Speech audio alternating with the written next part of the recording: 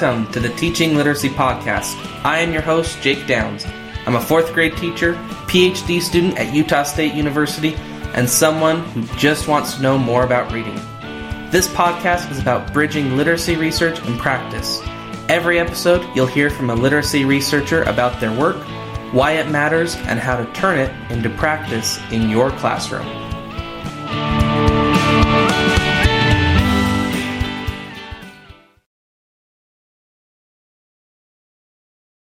Hi there. It's great to have you along for this first episode of the Teaching Literacy Podcast.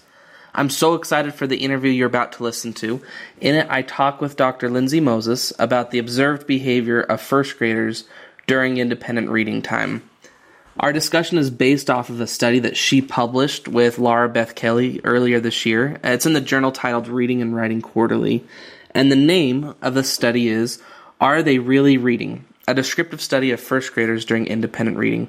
This study was observational. It was completed in a single classroom over the course of a year. And, fun fact, the study resulted in over 1,500 pages of transcribed video data that they had to comb through and code to find patterns and themes. That's a lot of pages to go through. In our discussion, we discussed the background of independent reading research, the findings of her study, and then implications for independent reading in the classroom. Before we get to the show, let me introduce Dr. Lindsay Moses. She is an associate professor of literacy in the Division of Teacher Preparation in the Mary Lou Fulton Teachers College at Arizona State University. She's taught undergraduate and graduate courses in early childhood education, elementary education, culture and linguistically diverse education, and literacy. She's a former elementary teacher of English learners and is passionate about supporting literacy instruction in diverse classrooms. Dr. Moses is also a professional development consultant and speaks nationally about supporting English learners, differentiating instruction, and implementing the reading workshop in elementary classrooms. We have a great conversation. I hope you enjoy it. After the conversation's over, stick around for my 2 cents and enjoy the show.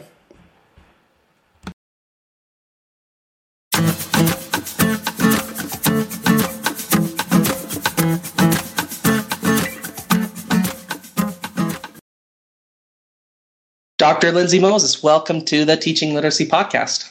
Thanks. I'm excited to be here.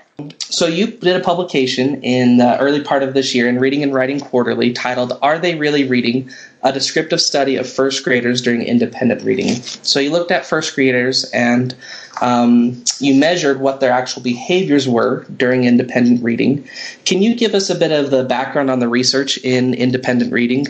Sure. Yeah. So I think that the history of independent reading has kind of evolved and expanded, right? So we probably all remember back in the day when people were doing the drop everything and read or sustained silent reading, and it's taken on different forms, I think, in different areas of the country and different schools. And but there was kind of a large pushback when the National Reading Panel didn't necessarily endorse it as a practice. They basically took a neutral stance on it, but the fact that they didn't endorse it sort of created some backlash, I think, or researchers interested in looking at what we really know about research on independent reading.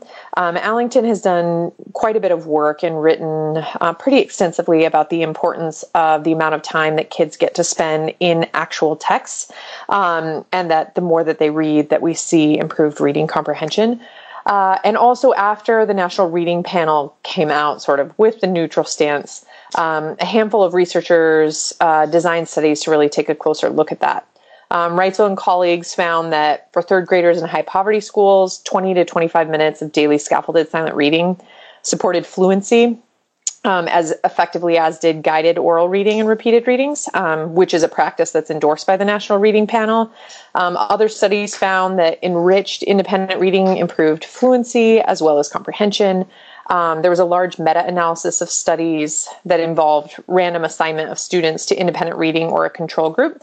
And it showed a small significant effects in reading comprehension. So I think one of the things that has been happening in the most recent studies related to independent reading is the idea of moving beyond just unsupported independent reading. And that was something that we were interested in looking at and building on in terms of thinking about how could we examine what this looks like for young readers in a context where the teacher provided support. We kind of kept track of what the kids were doing. She established routines and provided strategies for kids to sort of navigate text and really just think about how we can support kids through independent reading. So that work really informed our work. Kelly and Clausen Grace, I believe is how you pronounce it, had done a fair amount of work talking about this idea of supported independent reading and components of that were particularly important in terms of selecting text, monitoring behaviors, accountability, opportunities for response. And so we tried to take that and think about ways that we might support the teacher in that implementation and then analyze how that was taking place over the course of a year. That sounds interesting. So to put a time frame on it, that NRP, the National Reading Panel, that was in the year 2000. So you're saying before 2000 that there was a large movement of the drop everything and read and silent sustained reading, and then since NRP 2000, where they didn't endorse it, that there's been more questioning around how can we support students in their silent reading, and that's something that you investigated a bit in this study. Yes. Yep. So let me read the study questions here. Sure. So in your study, the questions you wanted to ask were, when provided with support, what literacy-related or off-task behaviors does a large, diverse urban class of first grade students exhibit during independent reading? Question 2, in what ways do the most common literacy-based behaviors support meaning construction? And question 3, how do students' descriptions of reading change after a year of supported independent reading? So from those questions, give us an overview of the study you did and just a forest level view of what the study looked like.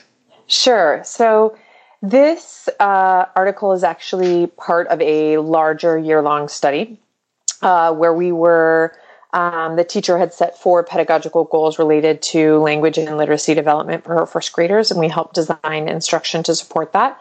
Part of that was developing independent readers who enjoyed reading and were able to see reading as a meaning-making process. And so within the context of that, we wanted to take a closer look at those practices that she was exhibiting and the behaviors that we were seeing in the students to see if we were working towards that. So in this particular article, we used a convergent parallel mixed methods design because we were interested in looking at both qualitative and quantitative. We developed an observational checklist to collect descriptive statistics about the students' behaviors and things we were observing. But we felt like we needed to move beyond just the quantitative data and numbers and really sort of qualitatively analyze whether and how the most common behaviors that we were observing in kids were helping support meaning making, because that was originally the goal that she had set and why we designed this supported independent reading. So she had a large class, 28 first graders, so 15 girls and 13 boys. It was at a Title I school, and no instructional aid or additional support, just the classroom teacher. And it was kind of a mixed, pretty diverse school. So 86% free and reduced lunch. We had 7 students who had been reclassified as English learners. Reading proficiency ranged from, on the DRA2, from a 2 to 18. And we had a handful of different first languages, so Spanish, Arabic, and Russian, as well as English. So a nice mix of kids in the classroom. So that's kind of who was involved. The classroom teacher at the time was an 8-year veteran teacher who was just finishing her master's degree in literacy. And so she was really kind of focused on trying to enhance students' experiences and student-centered experiences where kids could really take ownership over their learning and reading and becoming people who see themselves as readers, I guess. So, and the researchers, you were in there quite a bit. You were in there weekly, I believe is what it said in there. And you ended up with 1,500 pages of research notes to go through and analyze. I know. It's probably hard to believe that my doc student still talks to me, but we had some really rich data. And we did spend a lot of time in there, one day a week, typically, oftentimes for about a 90-minute block. In addition to interviews beginning mid, end year, as well as once every couple of weeks, the teacher and I meeting and recording those videos. And then ongoing, we used, Boxer. It's like a voice messaging app. And so the teacher would regularly correspond with me. Hey, here's something that happened today, or do you have ideas for what we might do for this? So we talked regularly on that too. And that became part of sort of this large data collection that resulted in, yes, a lot of transcription. So from all of that data, what were some of your findings? What were students doing in this first grade class during their independent reading? Yeah, so overwhelmingly, they were reading or doing something related to reading. And I shouldn't say that I shouldn't say that as if it's a surprise. But sometimes first graders' time on task, just in general, their attention span isn't always that long. And so we were really excited to see the amount of time that they were participating in literacy-related behaviors. So one of the things that we found once we started doing the observational checklist was that we had to kind of flesh out and expand the checklist beyond some of the other checklists we had seen because of the nature of young readers. So we considered things like tracking print, pointing to pictures, retelling, those kinds of things, all related to literacy-related behaviors. One of the other things that we really didn't expect, that was something we examined in more depth after we did the observational checklist and looked at the quantitative data, was the amount of time that students spent on related talking. So typically in independent reading, they're supposed to be quiet. So while behaviorally that might not have initially fit into expectations, in terms of purpose and goal, they were talking about text, deepening meaning, and were able to show us a lot of things that they could do without the teacher by their interactions with each other. So it was really interesting to be able to take a look at the numbers and then go a little bit deeper with some of the practices that we felt were really helping them think about meaning and comprehension. So while you mentioned meaning, how did students change as meaning makers throughout this process? Yeah, so that's a really great question. So a couple of the things that we found was that the students were moving, and part of this is because of the teacher scaffolds, which I know we'll talk about in a moment, but the students moved from sort of a focus on word accuracy or reading quickly. We saw this both in their interviews as well as what they were doing during independent reading time, to making connections to text, to asking questions, making inferences like author's message or character traits. And again, all of that generated out of the initial whole group instruction that the teacher was providing to introduce a strategy, both word solving strategies and comprehension strategies, but that kids could document during their independent reading. And I think because it created this space where kids were excited about reading and they had choice in their reading. So then we found them often talking to each other, using those sticky notes as a prompt to introduce things that they were learning, to make connections across text, and just kind of deepen their overall understanding of what they were reading beyond reading quickly. So in the beginning of the year, the students talked a lot about, when we asked them what good readers do, they read fast, they sound out words, they're quiet.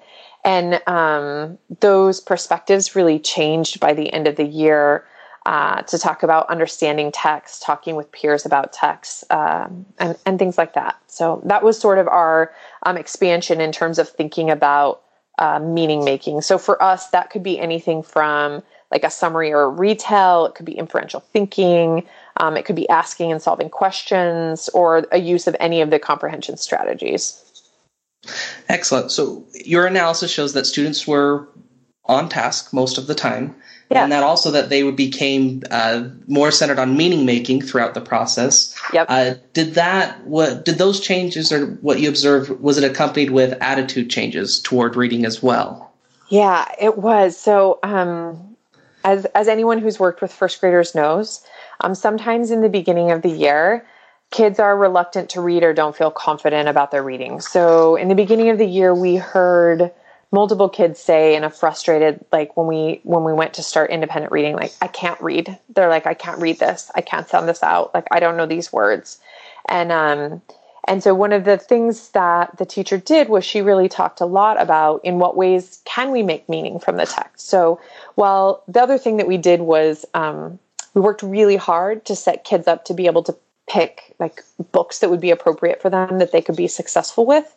And so one of the things that we saw that as kids began to feel successful with the text that they were reading, that they sort of reoriented their self-perceptions from I can't read to saying, oh, I'm a really good reader, and here's what good readers do, and here's what we do in the classroom. So that part was really probably the most exciting. We were excited to look at the numbers and see that it's almost 80% of behaviors is literacy related, 12% is off task, and 7.4 is transition. Though if you categorize the transition as getting another book or something like that, in the on-task behavior, it was 87% of the time the kids were doing something related to literacy. So they just developed the sense of self as being readers and part of this group where kids read. That's fantastic. You've mentioned several times that you had a great teacher that you were working with to complete this intervention. So in making this a successful experience, what was the role of the teacher? Yeah, I think this is really, really important. And this is a question I've had specifically about this article from multiple people is, do you think this is what would happen in every classroom? And my response is that she played a absolutely crucial role in the scaffolding and support and development of the kids over the course of time. And it started with things as simple as modeling a love for reading, modeling ways to pick a book, modeling ways to access text, modeling ways to build stamina or what to do when you come to words you don't know or comprehension strategies. And all of this built. And I think one of the most important things about this particular teacher is she really made transparent how all of these things are connected. So you're not doing 3 predictions this week and 3 authors' message because I said it and that's what you're getting graded on, but rather here's some things that good readers do when they come to this problem or to make sense of things, and then model it, try it out. And then good readers talk about their reading and they talk about it with friends. So then we come together and we talk about it. All of this helps us. It prepares us for discussion groups and partner reading and finding new books that we enjoy. And so it was this idea not of assignments, but sort of being a part of this community where reading was exciting and it mattered. And all of these were tools that scaffold these kids throughout the process, And so she was very strategic about her work, both with whole group instruction as well as small group and conferring. So she spent quite a bit of time, particularly in the beginning, conferring with kids as they were independent reading, particularly those who needed a little extra support in terms of managing that work independently. I think that making connections, making transparent how all of the different processes are connected in literacy is that's fantastic. So based on your research, what do you feel the value of independent reading is in the early elementary years? I think it's absolutely crucial. And I think that, but I do want to say, the supported independent reading is absolutely crucial. I've also been in classrooms where they're independent reading and nobody's actually reading or engaging in meaning-making experiences. So I think the supported independent reading is such a huge asset because we want to develop kids who enjoy reading, kids who will read not just in the classroom when we prompt them to, but in the outside world. And we know that with increased engagement, which comes with choice, right, and motivation, that we also see increased academic achievement. The more kids read, the better readers they're going to be. And so it's kind of our job to help them find books and a community and tools to participate in that work. And sometimes people think that first graders are too young to be doing this work. But I would argue that it's just the right time to be doing this work. This is how they get hooked, where they begin to love books and think about the purpose for doing the academic work is really about being a reader and not about completing an assignment. Excellent. So there is a clear difference between classrooms where the silent reading is, where the independent reading is supported versus classrooms where it isn't. So to help connect this to practice, if our listeners are interested in supporting the independent reading of their of their early grade students, how can you walk us through for a few minutes of how you would set that up and help make it a successful experience for the students? Yeah, so I think it starts with initially introducing how we might engage in independent reading. So what are the expectations during independent reading time? How can we find a spot that's going to work? I think finding books that kids can read and enjoy is also, those are probably the first two big steps. And one of the things for young readers that I recommend for if they're really in the emerging stages of decoding is find a book that they have memorized, that they're familiar with, that they could retell, that they can find parts of words. Or we also include copies of poems or songs that we've sang so that kids can find ways to engage with text. And then we do talk about building stamina. So we don't send them out that first day for 20 minutes because they're not ready. They don't know, it's hard to think about focusing for that long and engaging for that long. So we've got kids with books that are going to work and are a good fit. We've talked about expectations, and we begin to sort of try to track and build the amount of time that we can spend productively in independent reading. And then as kids get a little bit better at that, we continue to model strategies that help them be independent. So word solving strategies, word attack strategies when they come to words that they don't know can be a crucial part in helping young readers navigate difficult texts.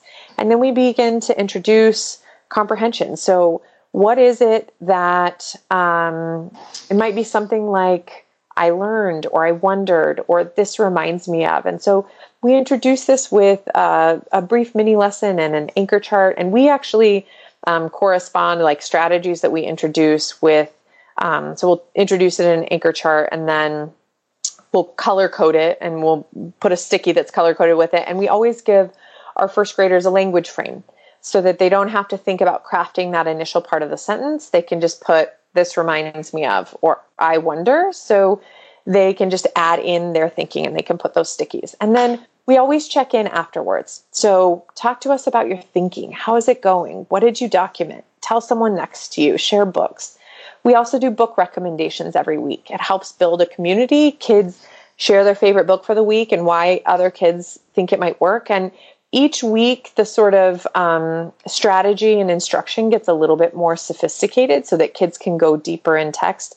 But we always make a priority also for kids to talk about it so that there's a purpose behind their independent reading. This can take place in partner reading, or it can take place in whole group check-in, or it can take place in literature discussion groups, but really being transparent about how all of these things are connected. And then we continue to check in with kids. So we use those observational checklists to say, hey, here's some things we noticed this week. In general, everyone's doing a pretty good job in terms of looking at the pages, but we also saw a couple of students, someone had a book on their head and was spinning in circles or, whatever was taking place. And so we sort of talk about what's going well and then what can we do to make this better tomorrow? And then we just sort of continue to sort of refine the independent work. That's the other thing about supporting kids' independence is that I wish I could say that she could just work on it for 3 weeks or 4 weeks and then it's done.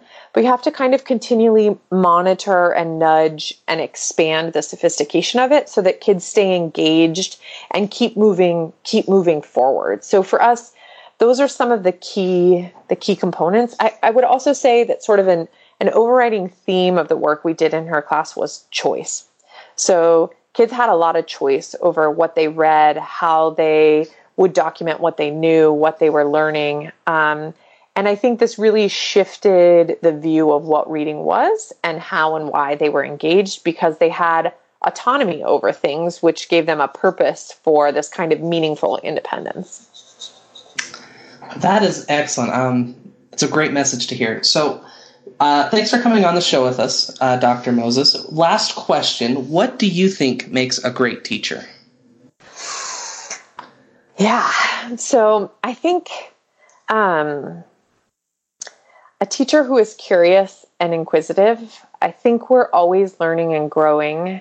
And we have to be really thoughtful about our practice and our instruction, but I think all of those decisions with good teachers come from the kids that they see in front of them. So I think a teacher who is reflective, a teacher who's willing to learn, and a teacher who can move beyond just curriculum, but think about ways that they can support students to be independent, right? The goal is eventually that kids will do this without us. And so it's our job to support them and to make it engaging and help them see a purpose for that work. And so for teachers, I think it's all about reflection and grounding the work in the kids in front of them, not in a set curriculum or, some external way to look at it. I think we can get to all of those academic achievements, and we saw that in this class as well, is that they did really well, about a year and a half, actually, progress for many of them. But it was grounded in the kids in front of them. So the instruction was based on the students' needs and ways that she could provide autonomy for them to practice and grow as readers and writers and small humans.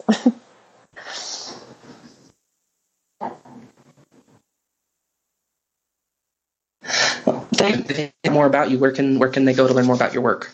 Sure. Yeah. My website would be a great place to go. So it's lindsaymoses.weebly.com. You can also follow me on Twitter at @drlindsaymoses. Excellent. Dr. Lindsay Moses, thanks so much for coming on the show. Yeah, thanks so much.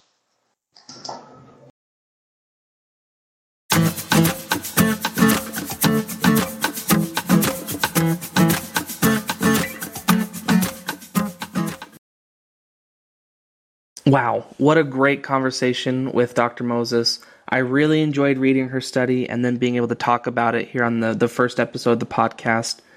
It got me thinking about what independent reading can look like in an early elementary classroom and the merit of having independent reading in the classroom as well. I also want to thank Dr. Moses for being so generous with her time. I just emailed her out of the blue and said, "Hey, I'm Jake. I'm a doc student. I'm a fourth grade teacher, and I have an idea for a podcast where we talk about research and how to bridge it into the classroom." And she was very willing to come on and talk about her study.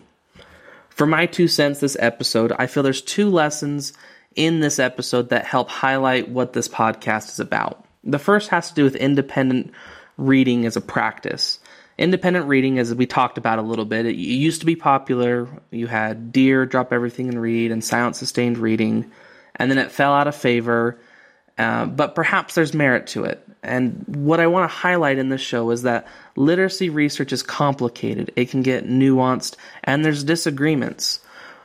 There are researchers out there that are for independent reading in the classroom, silent sustained reading, if you will, and there are those out there that are against it.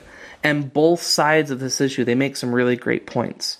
What I want this podcast to be is a place where we can wade through some of this research to find out what works in the classroom, what are the viewpoints of what works in the classroom, and who it works for, how long it works for, and if it works, how can we as educators do it right? My second thought about this episode deals with the power of a quality educator. In this study, they specifically wanted an excellent teacher. Dr. Moses and Dr. Kelly, they specifically sought out an expert teacher. So the message of the study is not that all first graders everywhere will be on task up to 90% of the time. The message of the study is that with a knowledgeable, supportive, expert teacher, first graders can be on task up to 90% of the time. The wording is a subtle change, but it's a big one. Efficacy is found in the teacher, not in the practice itself.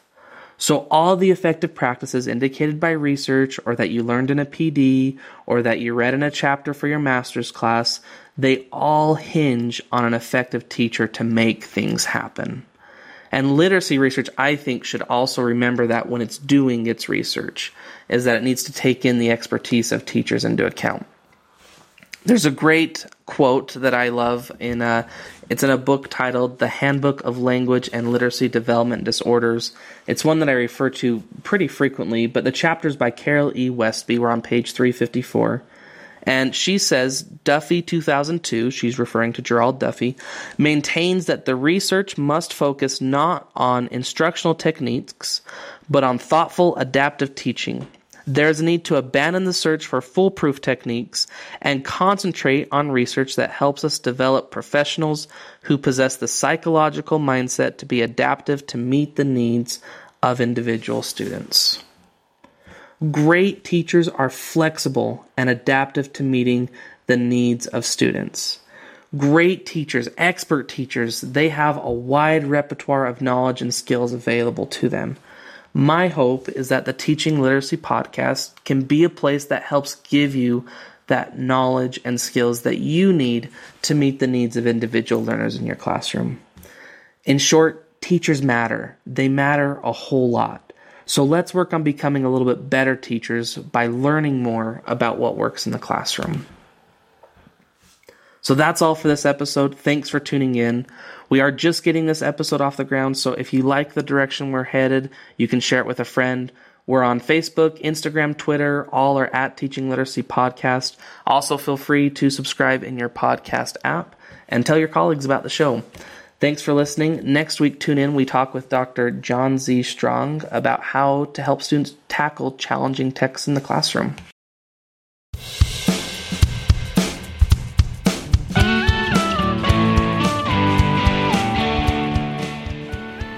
Thanks for listening to our conversation today. Remember to check out the show notes for more details. If you have feedback or a show idea, feel free to email me at teachingliteracypodcast@gmail.com. This is Jake with the Teaching Literacy Podcast, and until next time, let's go and teach literacy just a little bit better.